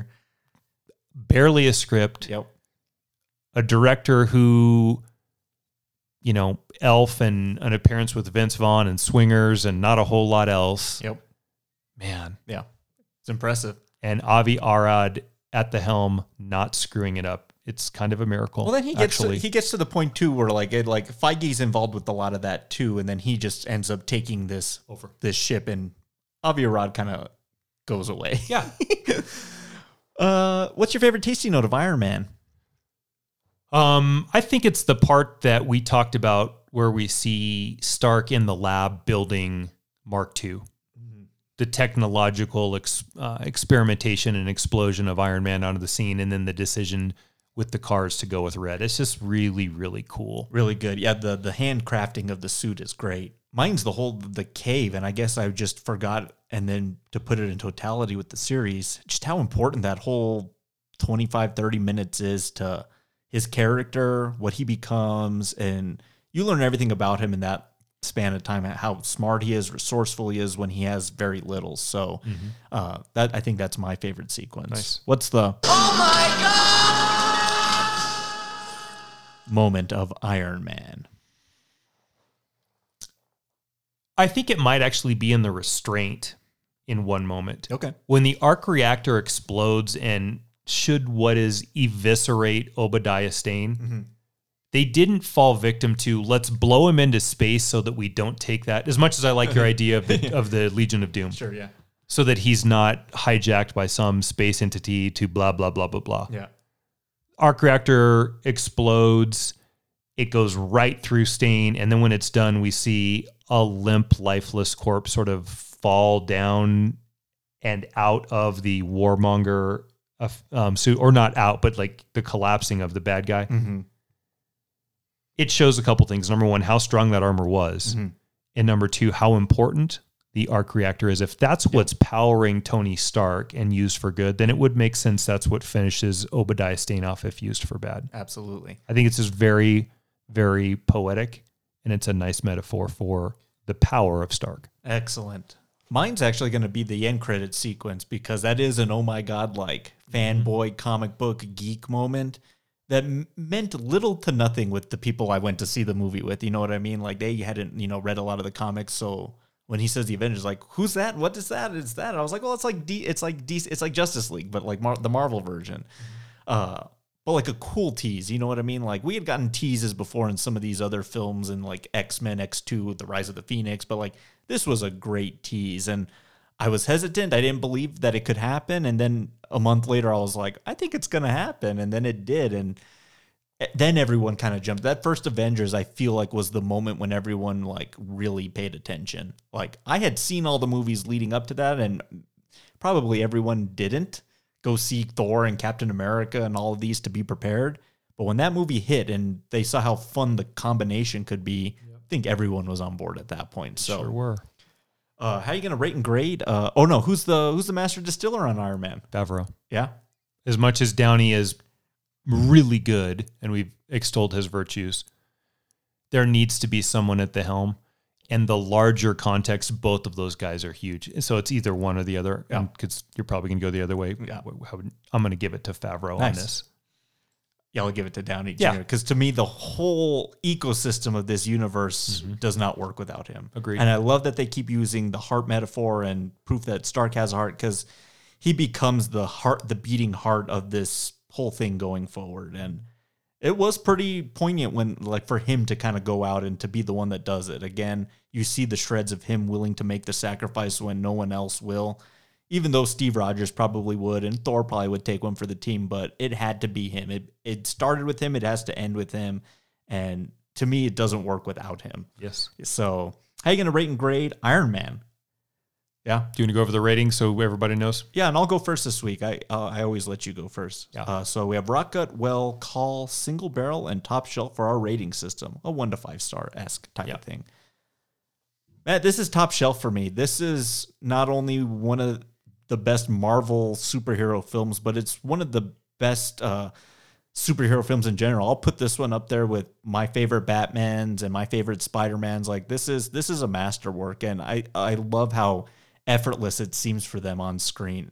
Now, they'll fall victim to this trap in other entries and taking the easy way out at times, but here I really think that they're really trying to make a good movie first, and then everything else is secondary. And this shouldn't have worked with Downey Jr., you know, the risk with him, the risk with Favreau, the risk with the character.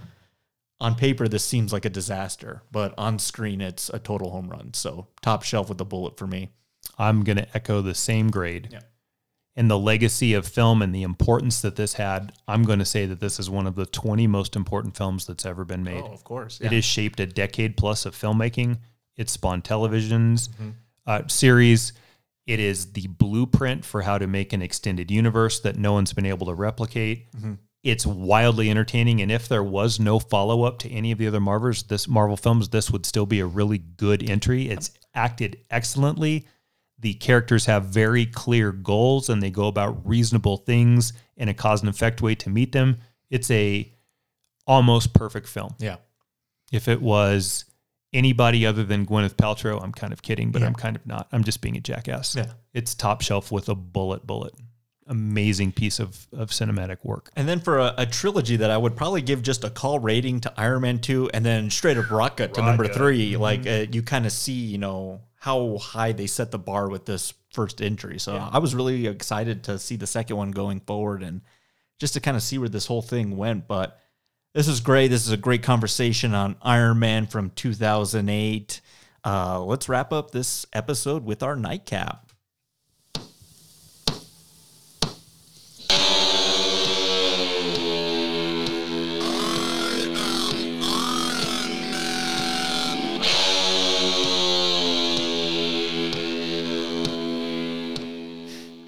I don't always love Black Sabbath, but I do really like that song. So hit us with the nightcap this week.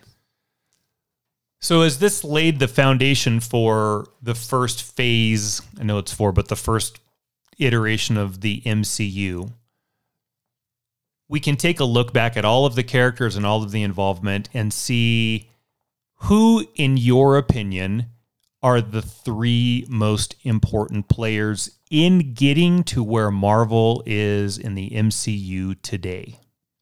Oh, okay. Excellent. So we'll see what happens going forward. We don't know what's going to happen going forward yet. Yeah, why don't you go first? So this is not based on favorite. This is based on most important, in my opinion. So you're talking about from Iron Man to where we're at right now? To the end, yep. Okay. Number 3, and I specifically didn't speak a lot about this character in this film because I wanted to do it now. Okay. I think it's Yinsen. It's easy to go with the big 3. 2 of those 3 aren't going to make my list. Okay.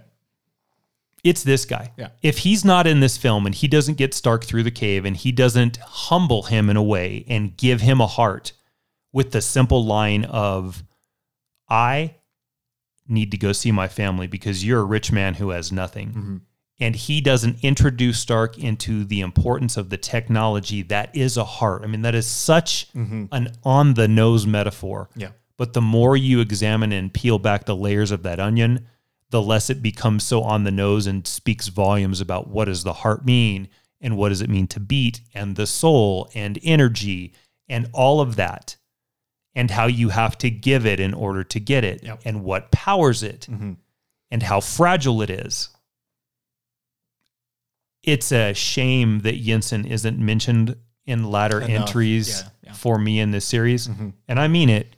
He really is. I think, because I'm going to tell everyone, Thor isn't going to make this list and Cap's not going to make this list for me.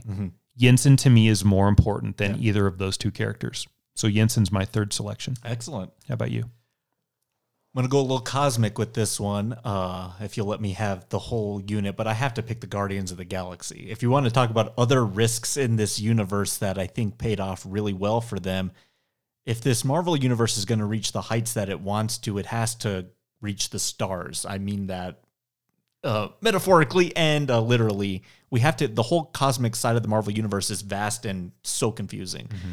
I thought to pick the Guardians to introduce that in Thor, whatever. No. I thought to do it through Guardians was a D-list team, if that, and to cast it the way they did, that film needed to work. And just as much as Iron Man, that film like is so important for this franchise to get us there.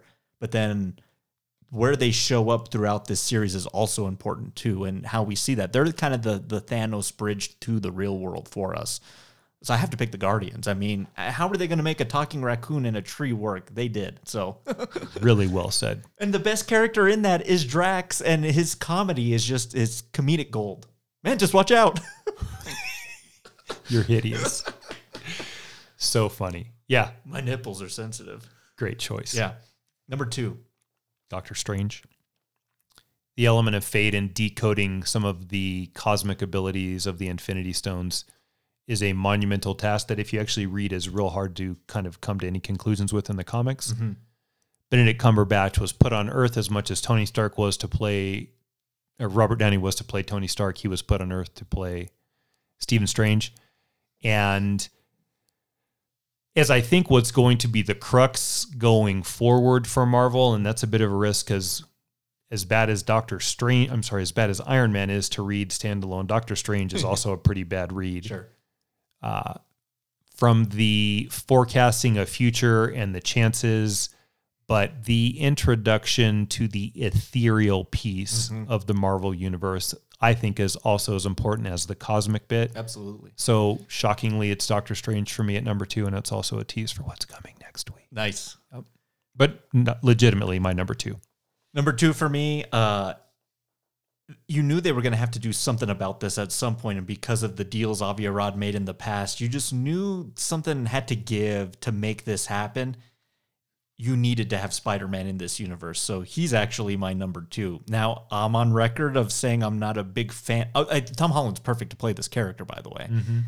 This version of the character is entirely different than what I'm used to in my Spider-Man lore and mythology. Like, I'm used to Spider-Man really struggling, and he just has such readily access to Stark tech, which kind of kills the bit of a character, but that character's involvement in this universe going forward, I think there's a reason why we had Endgame and then Spider-Man Far From Home as like the final film in phase 3, because I think he is going to bear a lot of this on his shoulders going forward. So you couldn't do it without him. You need this character. You need Marvel's most popular character of all time to be in your universe. So he's my number 2.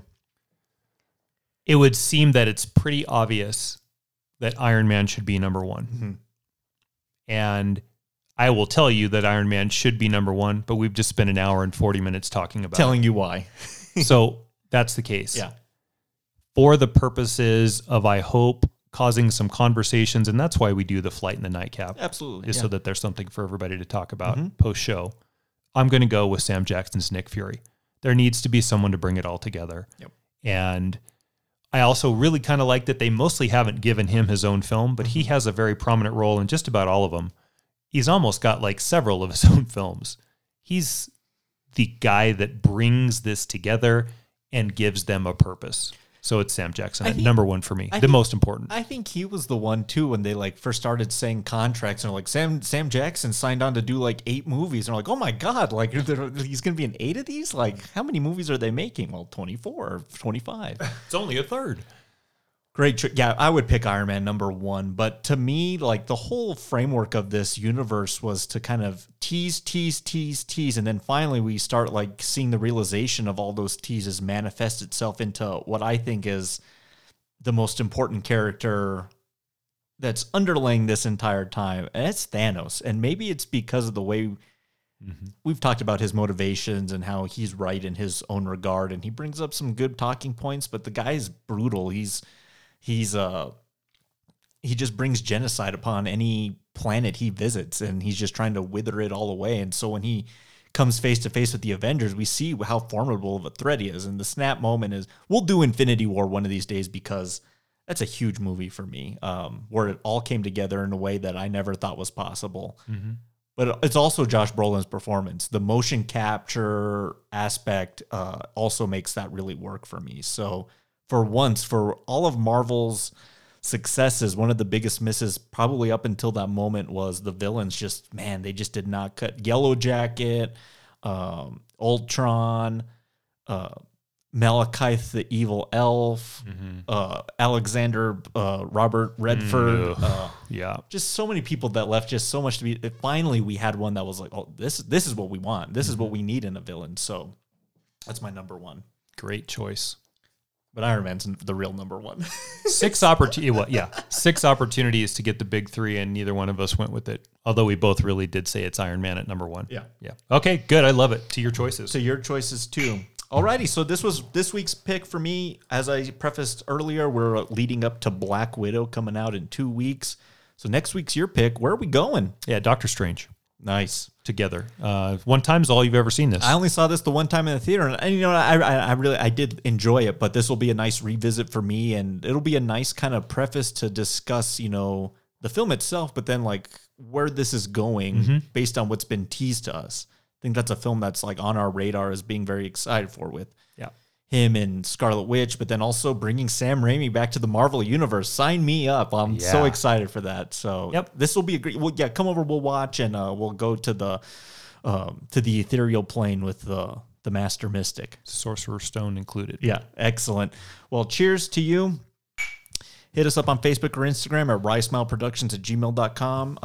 Go check out Patreon, patreon.com/RyeSmileFilms. We're doing a lot of fun stuff. We made our announcements. What we're going to be covering next month, for the month of July. It's going to be a lot of fun. And we're knee deep in Loki right now. Maybe we're drowning in knee deep water. Yeah. You see David Dunn anywhere? That was really well done. You're clever. But what was I going to say? And then hit up the TeePublic. I mean, we got.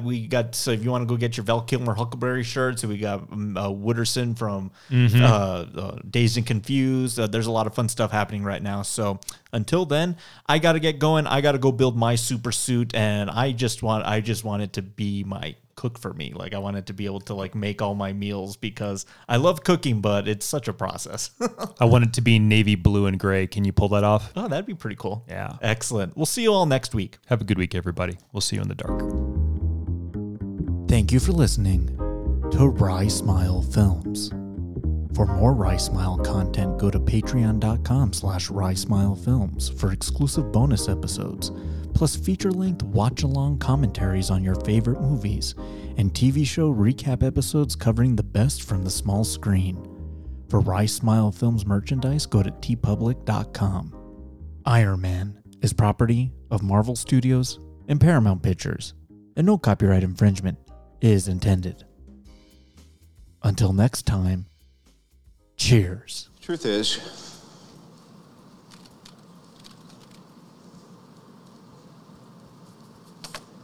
I am Iron Man.